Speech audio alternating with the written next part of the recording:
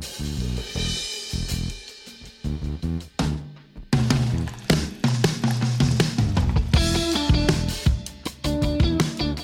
afternoon, good evening, good morning, wherever you are in the world. Welcome back to Social Confoes. I'm your host, Diego, together with my co-host, Jean-Luc.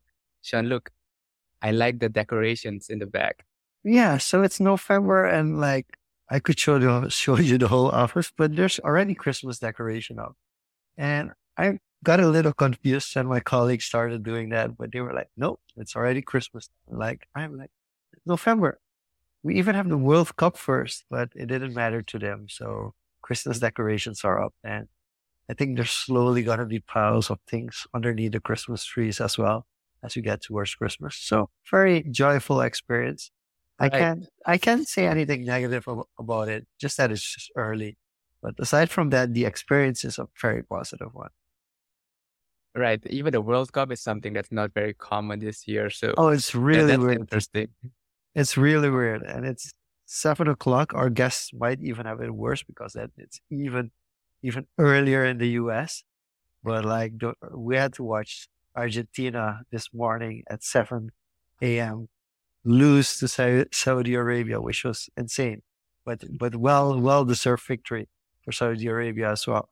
So it's interesting. World Cup in November and in December, it's definitely a different experience. But I think Right. it's good. It gives us a little bit more of an idea what is possible. I think that's also a topic that we're gonna touch upon a lot today. That we're kind of like put in a certain structure, as in this is the way it's supposed to be, without even considering other options. And I think that's something that it's good to take us a little bit out of the comfort zone because So sometimes, like with a Christmas decoration, it actually kind of works as well. awesome. With that being said, what are we talking about today and who do we have with us? I know there's some book stuff coming. We've had a slew of guests introducing their books, but what's so different about today's? So I'm gonna do a short introduction on Jessie because the thing that really interests me about Jessie is that she's very involved with children in general, but also with special needs. And she has put out a couple of children's books. And these aren't your ordinary children's books. These are really children's books that make you think a little bit. And I'm trying not to spoil anything what the books are about. So without further ado, let's bring on Jessie. Welcome to Social Conflict, Jessie. Thanks so much for having me here. Yes. We're doing a little bit of an earlier show. So Raul is saying, hey guys, it's still working time. But as always, you're able to watch this episode or listen to this on all streaming platforms as well.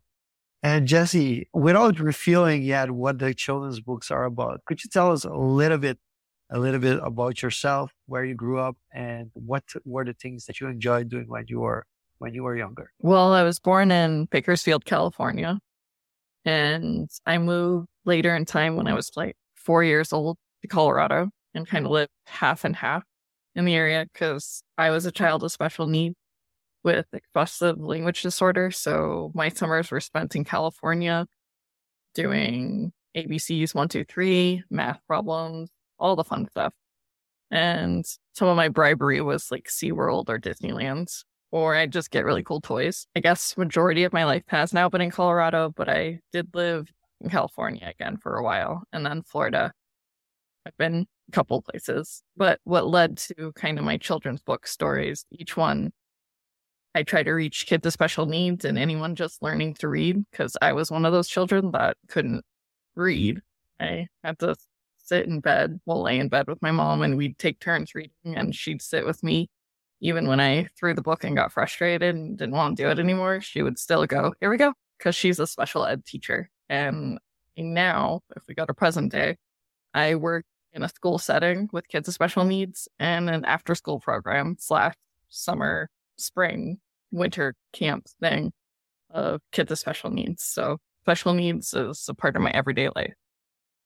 Wow, that's interesting. I'm really curious to know because it started with reading, right? Getting a hang of reading, learning to read. I'm curious to know like how that transitioned into you now writing. Is it like, do you write differently, or how does that, having experienced that learning curve, that learning process as a child, to you now writing books for children with special needs or children in general? For me, I started writing poetry when I was, I guess, between 5 and 6 years old. I don't know the exact age. In my biography, I say 6, but I honestly don't know whether it was 5 or 6 I wrote my first poem.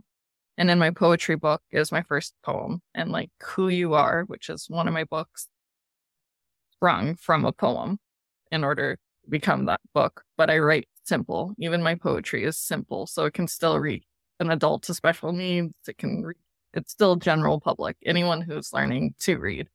I write simple. I don't focus on what I'm doing. I just take, oh, hey, this could be a story. If I see it fits, like if I can introduce one of my books, Super Gay. Yeah, sure. Go ahead. Okay. Super Gay was also a poem before it became a. I had to add a lot to it because it actually went through a ruling process of review before the review. And I added pages, so it's not quite the same poem was originally versus Who You Are is still the poem was originally, just has a character name and only different. Okay. So just to take us a little bit back, when you were young and you had struggled with reading, so in the end, did your mother figure out what the issue was or what the thing was that you were struggling with or was holding you back? She knew something was wrong, just coming from her standpoint, being a teacher of special education. So she talked to my kindergarten teacher who had me go through kindergarten twice, and I went through a bunch of testing.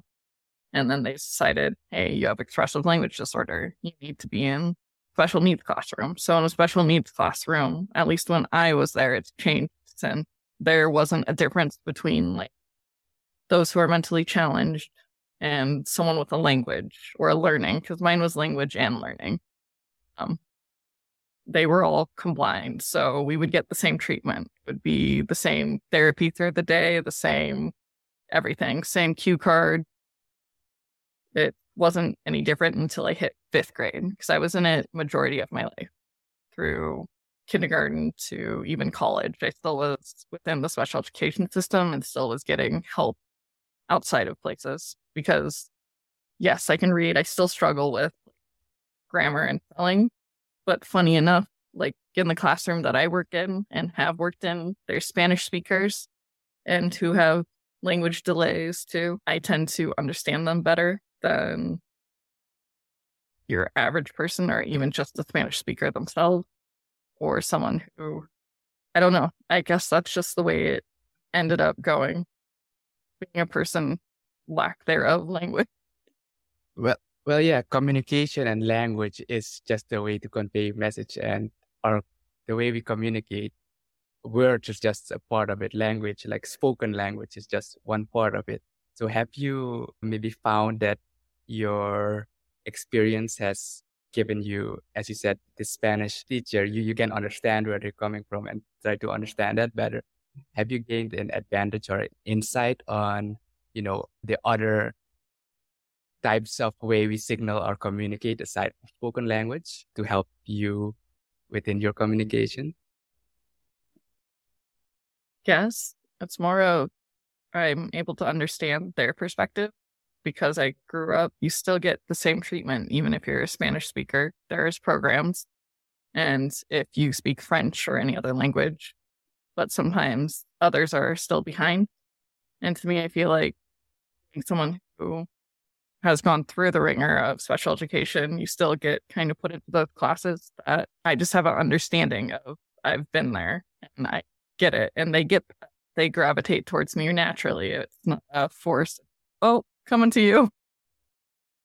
So what would you consider the biggest misconception about special needs and special needs classes? Well, number one is thinking that they're stupid. And number two is the misconception of believing they can't do the same thing you can do. I've proven a lot of people wrong. I was told I would never be able to write a book. I have a poetry book, 3 children's books out right now. I do have a Spanish version in the works of Who You Are coming out. They're right there. That's going against the grain. And there's some wonderful advocacy adults out there that are special needs, like Alice Wong. She's an Asian woman who is special need, but she's an activist. She has 2 books out. One, she had a bunch of writers go, and the other one's just her life story, a memoir, which I still have to read, but I love her so much. She's fighting for right that you don't hear about, like all under the radar, because you assume if someone's in a wheelchair, oh, they can't do that. If someone has a speech delay, which I technically counts in that category, they can't have a conversation with anyone. There's so much that I guess people have preconceived notions about and don't educate themselves about it, that it's kind of upsetting sometimes because you have to fight that. Even well-educated educators I dealt with last year in a school setting I was in, even they weren't educated enough. The one setting I'm in now is very educated. Educators. It's nice to be around educators that do educate themselves, but it's important too. It's just interesting, no, because like with a lot of, we're from quite a small community. It's just over 500,000.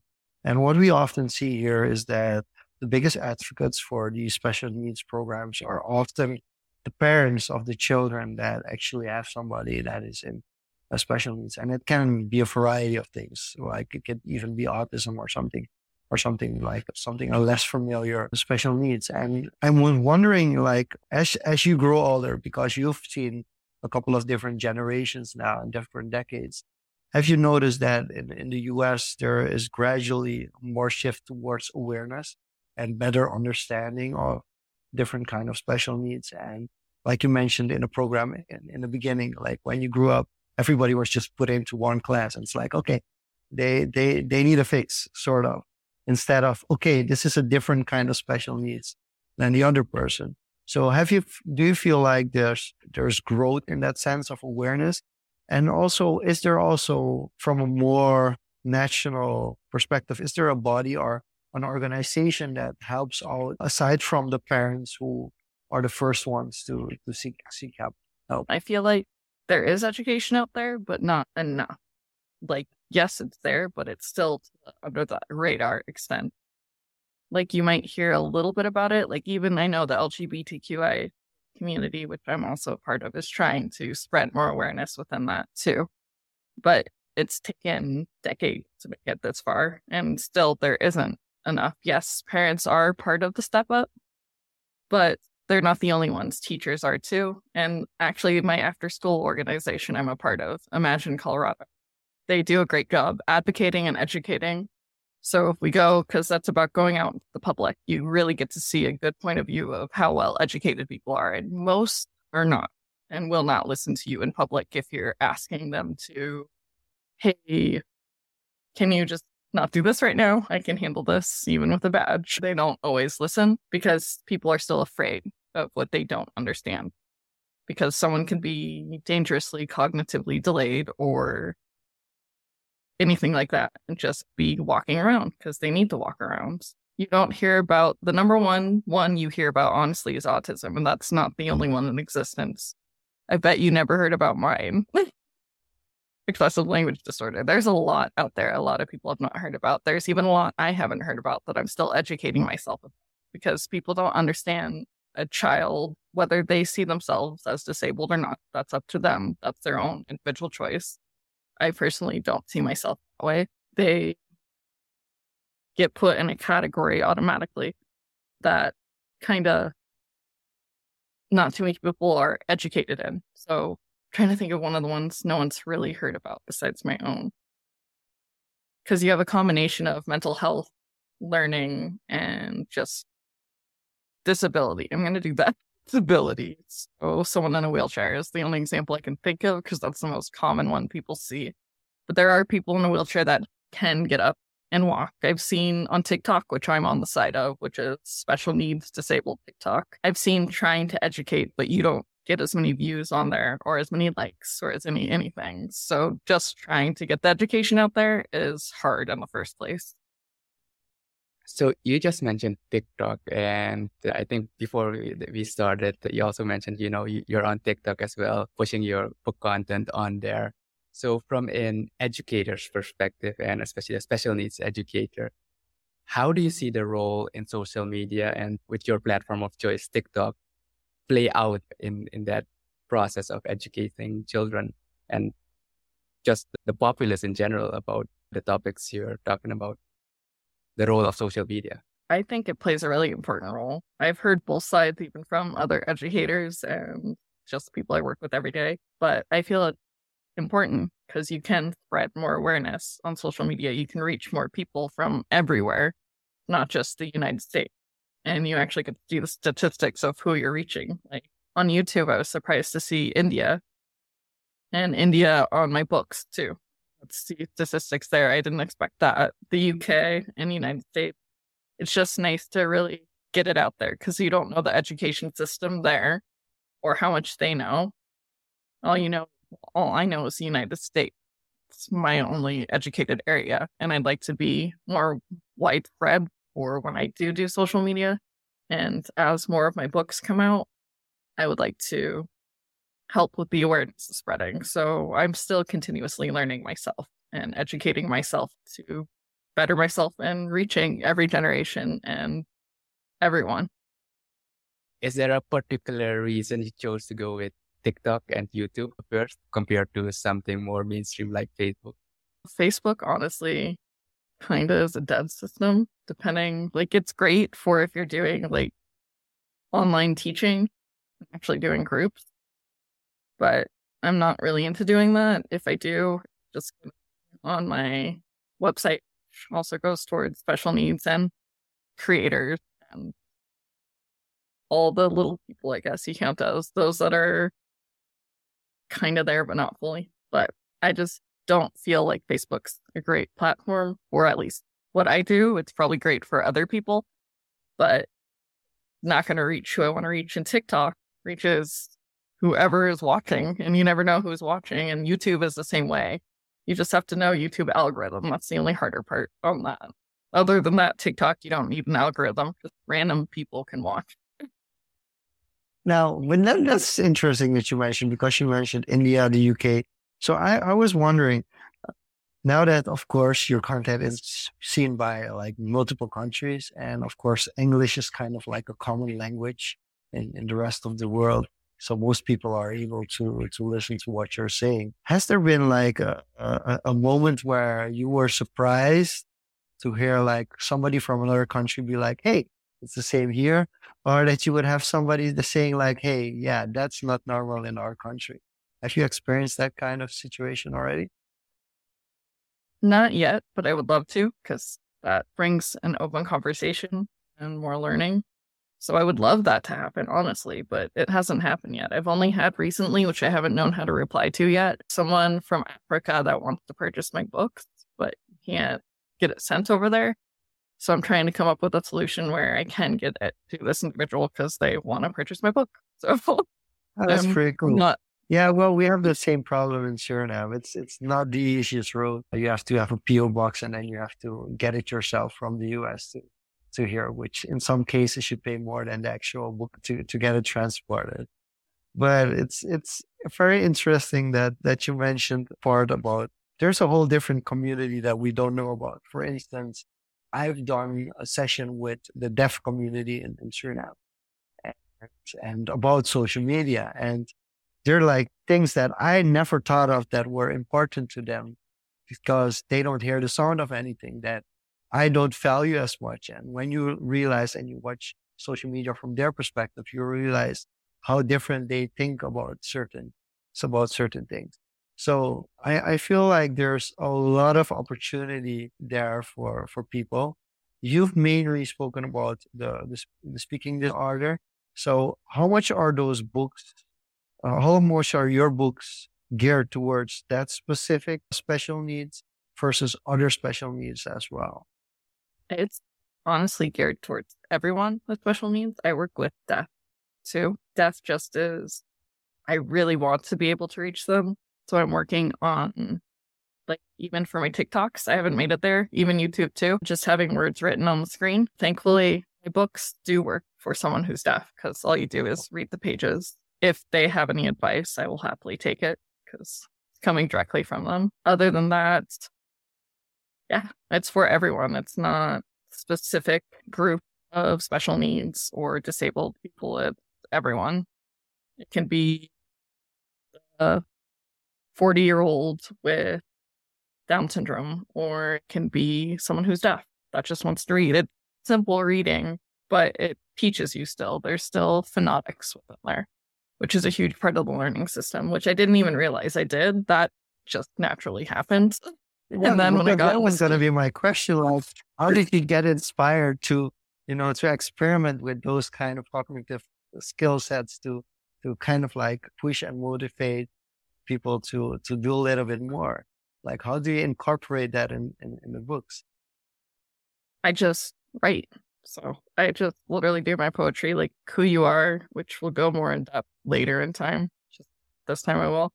Who You Are was just created by someone pretty much telling me who to be, which you do get that even in special needs. You told who to be instead of being whoever you want to be, whoever that might be. And that poem came and sprung.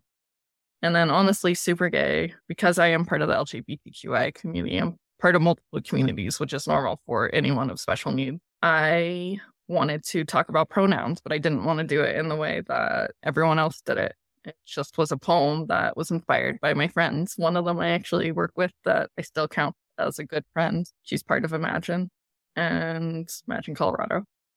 And then the other one I worked with at Amazon, and he just called me Super Gay when I went to my first parade. And so as a joke, I definitely have him thank you because he helped inspire it. And the outfit that is seen on Super Gay is the same outfit I wore, with exception of SG on it, the day of the parade. And he was funny because he just went, "You're super gay." And I just kept on joking throughout the day, doing flights of I'm super gay to the rescue.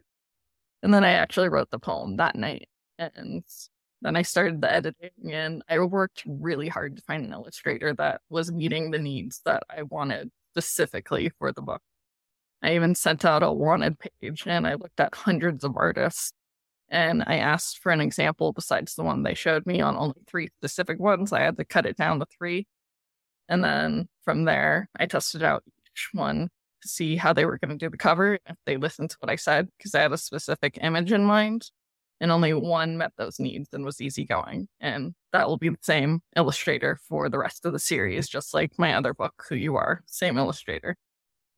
So we've talked about like writing, and you just mentioned illustrations. You got inspired to basically work with an illustrator as well. So especially when it comes to writing for children, like that visual element helps a lot to, convey meaning to the words you're reading as well. So over the years, or like what's different? Because you said your focus now is writing for children, but you kind of can branch out into any direction. So what's different for writing for children compared to if you would write a fantasy or an older age group? Well, right now I'm in the works of a young adult for LGBTQIA. And the only difference is words, honestly. There's more words versus if you're writing for children, less words are better, unless you're doing like a chapter book for an older child. But I don't write necessarily for the older child unless they have a need there and need it simple. So more word, and you do more description is about the difference, because I'm also writing a memoir of my time in a cult, but that will be out much later in time. Anyway. That's an interesting title drop there. Yeah, now I really, because that's also something we haven't touched upon yet today.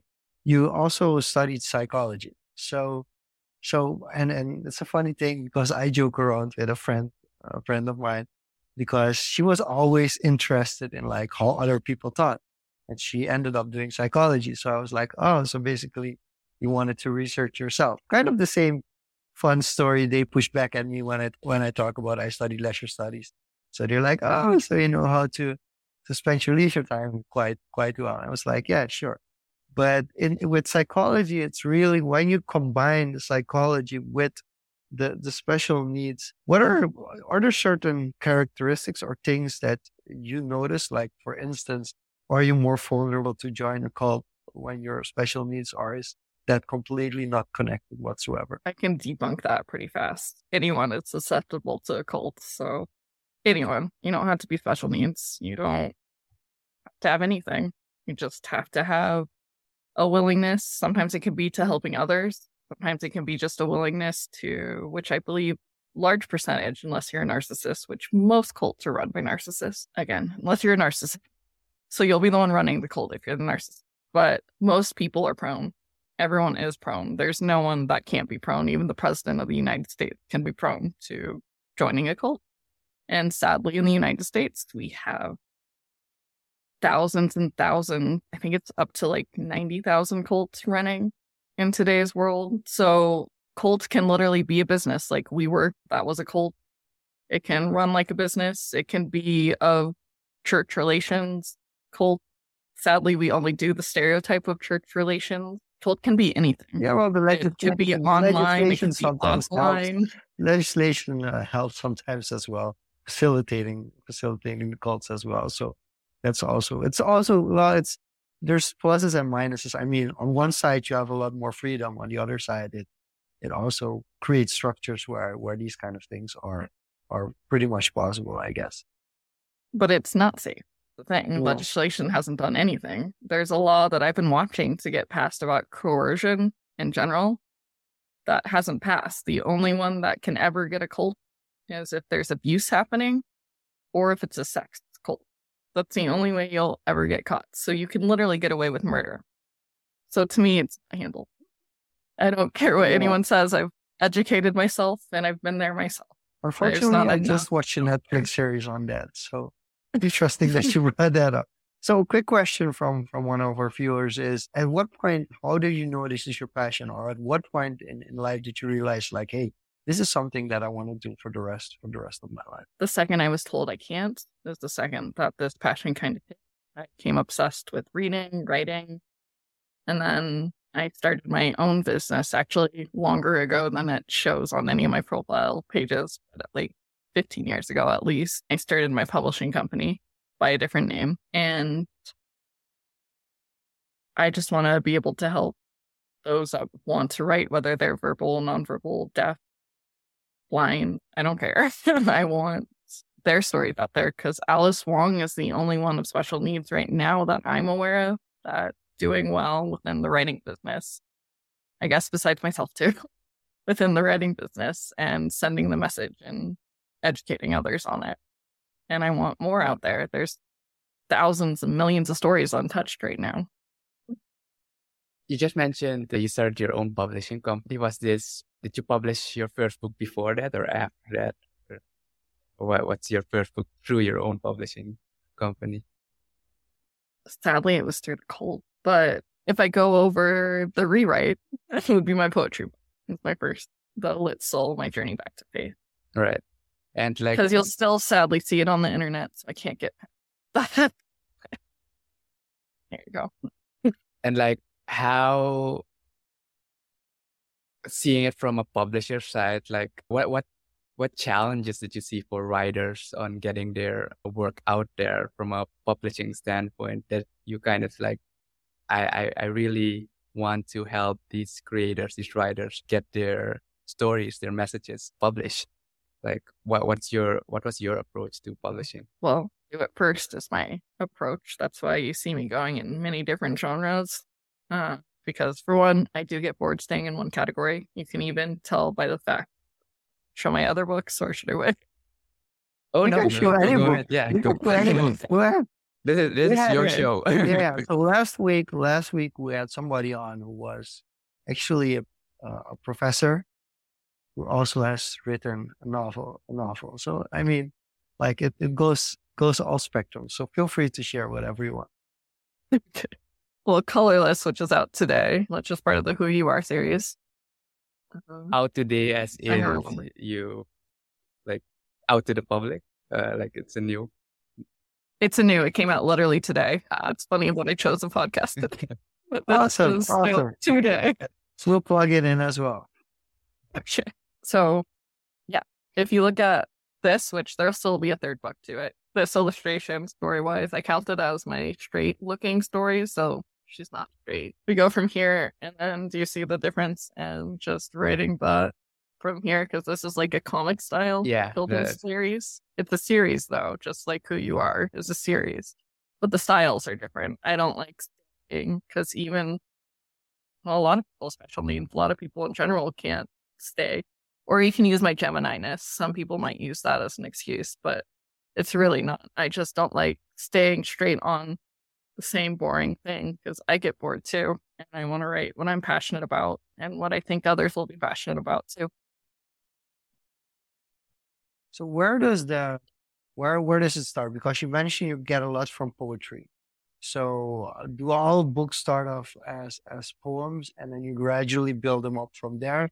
Or are there other instances where you had a different approach as well? Actually, the book out today was a different approach because Super Gay and Who You Are poetry based. This one was just from my head. It's about Black Lives Matter.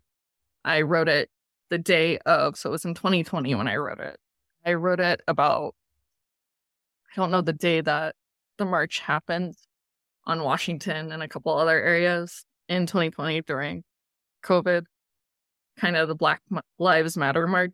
I thought in my head, so how would a child see this? So I took my main character, Jalen, from Who You Are. And sadly, which I saw on TikTok, not well rhetoric in that area, I did name my main male Black character Martin, but I couldn't come up with a name. But we also have Martin Luther King Jr. actually in the book. So I didn't mean to do that. I learned after the fact that it was already published, but I'm sticking with it. My mistake. But it still gets the perspective in there. And it kind of shows coming together as children. Yeah, it's interesting because I'm going to talk from my own personal experience. I was colorblind until I was 18. For instance, we in Suriname, we grew up with a lot of different cultures. So we're known for having a synagogue next to a mosque. We're known to having big influence from India, from Indonesia, from African countries, from Europe. So we have like a melting pot. Like that's what Suriname is known for.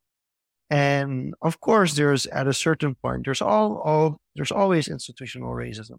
But for us, it's a little bit far away because after slavery was abolished, we got migrant workers from different countries from all these different countries, and they've lived together for over 100 years. And of course, there is a cultural and ethnic power struggle among the biggest groups, but the smaller groups, they have lived like this forever. So when I was around 18, I was kind of colorblind. So I wasn't very much aware that there was racial tension between different races.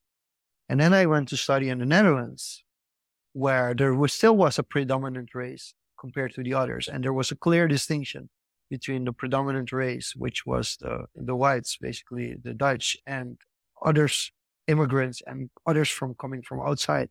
And there were actually specific names to distinguish them. And it really was a thought process for me. But until I was 18 years old, I was colorblind. So it's very interesting that you mentioned, like, what's the perspective for a child? Because for a child, the only way that they make a racial distinction is somebody put it in their head that there has to be a racial distinction. So it's really interesting to see how that kind of changes the perspective of how it's done. So I'm honestly really interested to read more about in the book. So could you tell us a little bit, without spoiling the story, a little bit more about Colorless? Well, Jalen, the main character, so right there. Well, they're both main, that's why they're both on here. But Jalen is the one carrying the series. She is on social media. That's kind of how it begins. And see the march happening and the hashtag Black Lives Matter. And she takes that to heart and kind of leads into, I have a teacher in there because that's important to me. Grown up with teachers, teach myself. I've claimed that position, but she just internalizes it and wants to better educate herself. And she has a friend. His Martin. Again, I apologize for the name. But she does this on TikTok, literally. Yeah. There's people ranting about that. Yeah, I think this is one, like, when it comes to the fictional stories, even if it's part fiction, the hardest thing, I think, for writers to come up with names. Yeah. And I was in a writing room like a couple of weeks back where a writer was like, hey, I think I messed up the chronological order because he was writing multiple books at the time, and he realized that in an earlier book he had already given a certain character a certain name, so he could in a newer version not change it around. So it's like, whoa, that sounds really complex, and that's why I only write nonfiction, because that would be so much of a headache. But I can completely understand. If I think about Martin, there's two Martins I think about. One is my friend who has a restaurant next door, and the other one is Martin Lawrence, the actor. Those are kind of the two that the first, I wouldn't even consider Martin Luther King before those two. So it's interesting to see how kind of your personal reference kind of shapes what you think when you hear a certain name. But having both Martin Luther King and Martin, the character in the book, I can totally understand why people will get that confused. Yeah. And, well, I'm glad that you think, honestly. I'm hoping other people they're close to, that they think of first.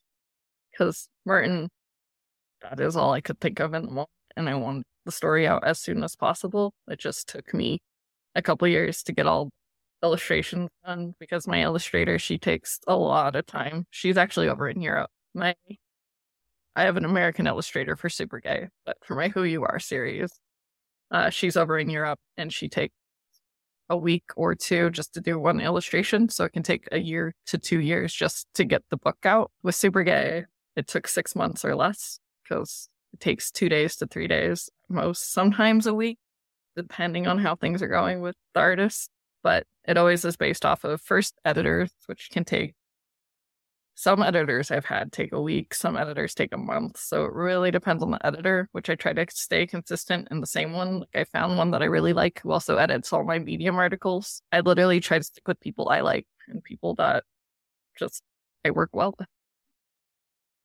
But yeah, So the name. so quickly to continue on that note, another watch pure question. How do you keep motivating yourself to finish the writing? And how does it feel after you've done writing? Because today, for instance, your new book is out. So how does it feel? How does it feel to have a new book out on Amazon, a new book available for purchase? What's the feeling? It feels really good. Honestly, it's therapy for me when I write. So whenever I finish, even if it hasn't gone through editing, illustration, everything that it takes to get a book out there, I just feel really good. And I feel really energetic.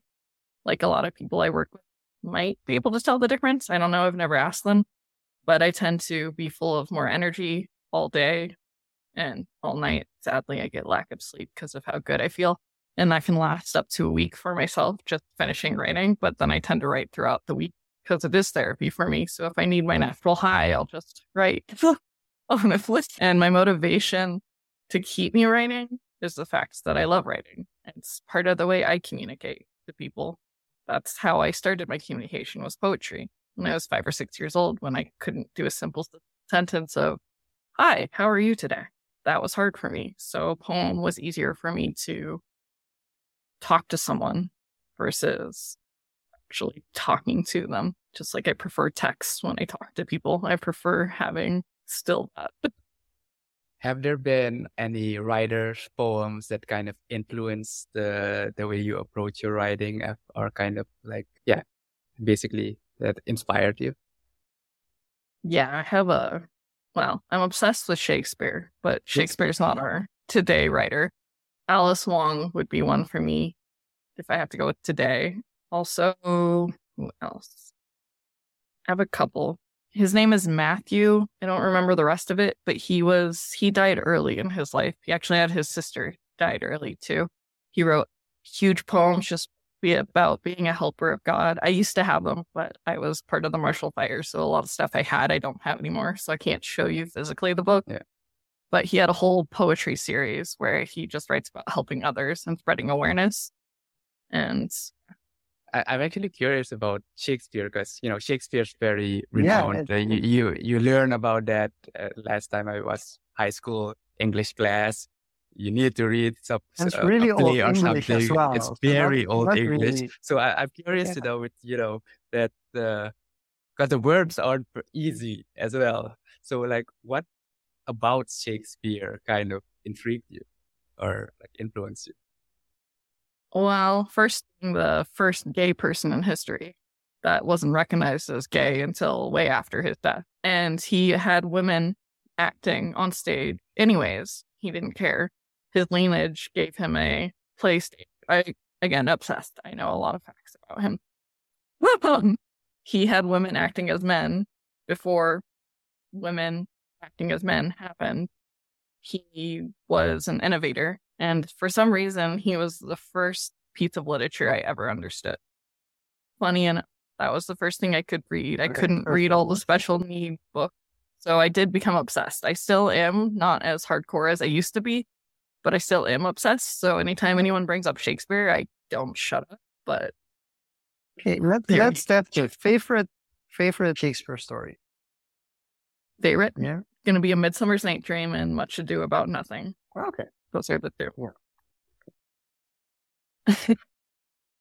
What You Do About Nothing is definitely also on top of my list. I had a hard time with reading for different reasons than yours, but I also had a hard time with reading. And for me, it was, you're kind of pushed through the education system to read certain types of books. So in high school, we had like different categories. And for your exam, you would have to read you're only allowed 3 bestsellers. And then 3 had to be African Caribbean. And 3 had to be, I think, classics. So like Shakespeare and other kind of books. And then the 3 were a different category, European or American. And I didn't like the books. Like up until that point, I hadn't finished a complete book because they were boring me. And the biggest problem was like, you could get like small, like online, you could find like summaries. But of course, for the African Caribbean books, there were no summaries because there was nobody who wrote a summary on Caribbean books that was free available online. So I heavily struggled. Yeah, this is all pre-social media. So I heavily struggled with getting my grade up because when it came to those books, I just hadn't read them. And then after I graduated high school, I came into touch with Paulo Coelho, the Brazilian writer. And right? I just kept reading all his book, like one by one. I kept reading them. A similar experience with, what's the Canadian writer again? Diego. Yeah, book name? I'm not too well versed in author. David and Goliath, Outliers, Malcolm Gladwell. Malcolm Gladwell. It's very similar experience. So I also feel like there's certain books certain writing styles that personally you enjoy more. So it's really interesting from you to hear that actually it was Shakespeare, which kind of was the one that you had most affinity with. And which kind of leads me to my final question. How much does music play a role in this? Is there a connection as well with music and writing and reading? Yes, absolutely. Because poetry can become music. I'm working on that side of things too. Fully yet, but poetry, music, it's still the same exact thing as if you were to write a book. You could literally, if you write poetry or anything, you can write lyrics. That's lyrics. Ultimately, if you write, you do everything we do today, from what you watch on TV, what you listen to. There's even musical notes that once you learn how to scribe and write, you're writing ultimately. And my whole goal is to get everyone, special needs or people that own their own businesses or are,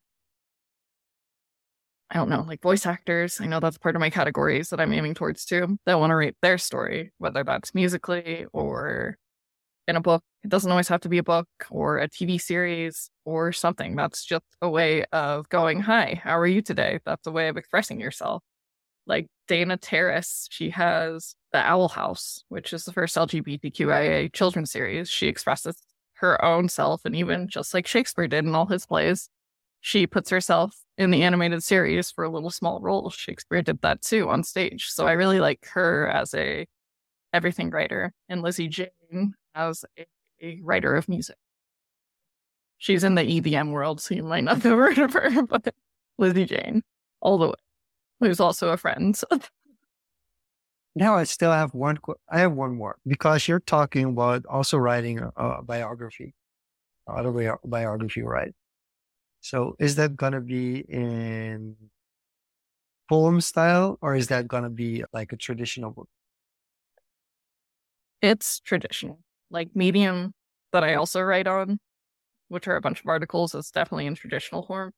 And the biography is traditional form. I just have never written my own memoir before, so it's a learning curve for me right now.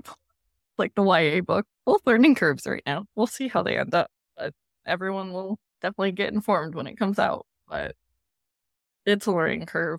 But if I feel like I want to be able to teach everyone who wants to tell their story, especially those with special needs, voices that aren't out there yet, whether they want to do it in memoir form, young adult, fantasy, children's books, I need to write it myself so I can go, hey, this is what I've learned. This is where you shouldn't go, and help them. That's my ultimate goal, is to be able to do that. So I'm learning right now. Are there any books or books on your wish list that you're currently reading or wanting to read, like at the moment, like top 3? Top 3. Well, I really want to read right now Year of the Tiger by Alice Wong. Have it on my list, but I'm right now reading Clementine, which is written by the same writers. I can't think of the popular show, but Zombies. But it's Zombies? LGBTQIA. About people killing zombies and stuff. I don't remember the name of it, but Clementine is the name of the graphic novel I'm reading, which is meant for the LGBTQI community. I really want to read more books there. I've only gotten to so many so far. I think I've read maybe 10 so far. I'm trying to get better in my rhetoric of even that since I am a part of it, and didn't come out until 3 or 4 years ago. So I'm getting myself better educated there at the same time so I can get to everyone. Interesting. And how much, as a writer yourself, would you say you read? How many books do you read per year on average? Like 30 to 40. I'm a pretty slow reader, so I don't read fast. That's including But it's children. still impressive. 30 to 40. It's still impressive. That's It's like- still really impressive. It's really. I got like maybe 5 or Yeah, 6, I but can- that's I like I can't even commit to one book a month. It's very impressive. And are these Thank spread across genres like fantasy, nonfiction, children? Is it spread out, or is there like a leaning or a preference to one or the other? It's definitely spread out. I used to not be into memoirs, but there's too many good authors out there. Like, How would you describe a Something memoir weird. for people not familiar with the term? Like, just your life written. Well, you can be specific categories. Like I told you, I'm doing a specific category memoir, Yeah. or you can just do your life. Like Alice Wong is just doing her life as an advocate. Maybe later in time, I'll do a different memoir. But for now, for educational purposes, because to me, that's so important. I'm doing that one because even there's not enough education. In Medium, I try to write as many articles and reach as many people as possible, as I'm also writing my books and plot twists children's series on YouTube. But yeah, So I think, Diego, it's time for some overrated, underrated. Basically, we throw something at Jessi and she tells us it's overrated or it's underrated and why. You can also say it's properly rated, of course. You can go into detail, but you don't have to necessarily. Diego, do you want to go first or you want me to go first? I think we can let the audience go first. Okay, sure. And Let's- that let's- is That's probably an overrated, underrated. an one. overrated under from the audience is audiobooks, underrated or overrated? underrated. Okay, that was an easy one. I'm gonna throw one out with a double entendre, just for the fun of it. The Color Purple, underrated or overrated? Underrated. I love the color purple. And for me, The Alchemist. Is that Overrated. or underrated? Overrated. Automatically over. I actually shared that I opinion. Mm. It was on my reading list so long, and once I read it, like, okay, that was it. I share that was sentiment. I unfortunately cannot agree with you both because it relates to me a lot. And It's also one of the reasons why I'm with my wife. So I don't have the same experience with it, but that's also because there's a very personal relationship between the book and my wife doesn't like Paulo Coelho the way I do, but for me personally, that book played a very important part in my life. So that's interesting. But I can totally accept it that in general that book's overrated. Definitely. Yeah, I'm gonna switch it up. I'm gonna ask the same question, but this time I'm gonna switch it up a little bit. Purple as a color, overrated or underrated? As a color. Yeah. Purple as a Still color. underrated.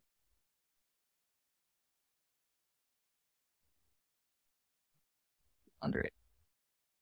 All right. And then I got one more. I got one interesting here. Ready Player One, overrated or underrated? The movie and the book. If you had to. Movie and book? Yeah. It's hard because the movie's underrated and the book is overrated then. Interesting. I was expecting the other way around. Yeah, that's really interesting. Yeah. So to elaborate a little bit, what makes the movie underrated? There's not enough hype about it. Like I could literally rewatch the movie 100 times, and I did. I listened to the book on audiobook because I do audio too. I don't do just physical book. I don't just do Kindle, but I listened to the entire book, Ready Player One. I do have Ready Player Two on my video, which I will Audible, which I'll eventually listen to. I just want to get through some other ones first. But there's like more sex talk in the actual book itself. And it has nothing to do with the storyline. I even was through that chapter like, why did the author write that in here? It makes no sense. It has nothing to do with anything. It's just teenage boy hormones of almost 2 full chapters of it. Like you could have put so much more background and ideas to the character that I just kept going, why? I don't understand this. It could have been such a great book if you just didn't add a chapter and a half. Okay, maybe a half a chapter if you really feel a need to put that in there, but an entire chapter and then a half, just about that, about fantasies. You should just made it a porno book at that point because that's what it was becoming. And at least with the movie, you focus on the storyline. And no movie will ever be able to fit the full book in, but they did a great job of fitting what they could in that. Yeah, because usually when they film something, that's the tall order, right? How do you? Because within a book written form, the writers can basically write out what's playing behind the person's motives, their thought processes. Whereas on the big screen, you just see the actions, the result of. So that's why I thought it was interesting that you kind of flip those two around. Quite interesting. So Jessi, before we close out, quickly. We got one more from the crowd. Oh, we got one more? Okay, yeah, I'm not going to read that one, Diego. If you want to do that one, go ahead. The last one from the crowd is manga, overrated or underrated? I feel like it's underrated, honestly, just because, yes, there's people out there that read it. I personally haven't read it, but I have family members that do or have. And I think it's a good system. It's a good educational system. And yeah, there are sex ones of that. I'm aware of that. I grew up around it, but I think it's underrated. Right. Interesting. No, see, now that's why I wanted to do follow-up questions, but we're not going to do follow-up questions about that topic. I just wanted to know, Jessi, I think everybody wants to know. So now Colorless is out. Where can people get it? If people are interested in purchasing your books, how can they get them and how can they get in touch with you if they're interested in learning more or connecting with you? You can go directly to Amazon. It weirdly enough has you write my name, so JESSIGRSEY, and then you write Colorless, or you can write Colorless first and then my name, and it should take you directly to the page. I'll send you guys the link, so plug it in there if you need it. And it should take you right now. I only have the Kindle version out. The actual physical book should be out within a couple of days to a week, depending on Amazon, honestly. And if you want to get in touch with me, you can go directly on TikTok and just press the email button and you'll get in direct contact with me right away. Or if you just want to send a tweet, I'm on Twitter at Jessi. Yeah, there's my TikTok handle. You can find me there. You can talk to me on any social media platform. I always have my inbox open, so it's never closed. I've had people reach out, so if it's someone who's creepy, I will absolutely block you. But if you're someone genuinely questioning or looking for answers or interested in my services, then I will absolutely be here for you. I'm ready to talk. But Awesome. And of course, one more question. What can people look out for? What's in store for 2023? my memoir and my YA young adult, my A book, my young adult book, and the second one to Super Guy. When they will be out, I have no idea because I've only begun literally the first chapter of my memoir and the first chapter of my young adult book. But Super Gay, the second one, is pretty much almost fully written, so that will be at some point in 2023. I don't know when, but at some point in 2023. Well, the important thing is that people can look forward to more stories from Jessi. And a children's TV series, a Patreon page will be built. Oh, I don't wow. know when that's coming, but I guess that's in 2023 also. I already have my animation artist, and we've been collaborating behind the scenes for over a year now. Oh, that's cool. That's cool. Awesome. With that being said, we appreciate you coming on, Jessi, and especially sharing your story and, especially the part on educating children with special needs and the importance of, showing that empathy and understanding that everyone has a different way of, learning. And it's just different. There's no good or bad. And we need to more of that in the world, that mutual understanding between people. With that being said, Jean-Luc, any closing words, and then you can roll us out. Yes, of course. Jessi, thank you so much for being our guest. It was a very fun episode, a very educational as well. We want to thank you for being our guest. We want to thank you, those listening to the live broadcast. Thank you for tuning in. And of course, as always, Social Confoes will be available on all streaming platforms. This was Social Confoes. See you back next week. Bye-bye. Thank you, guys.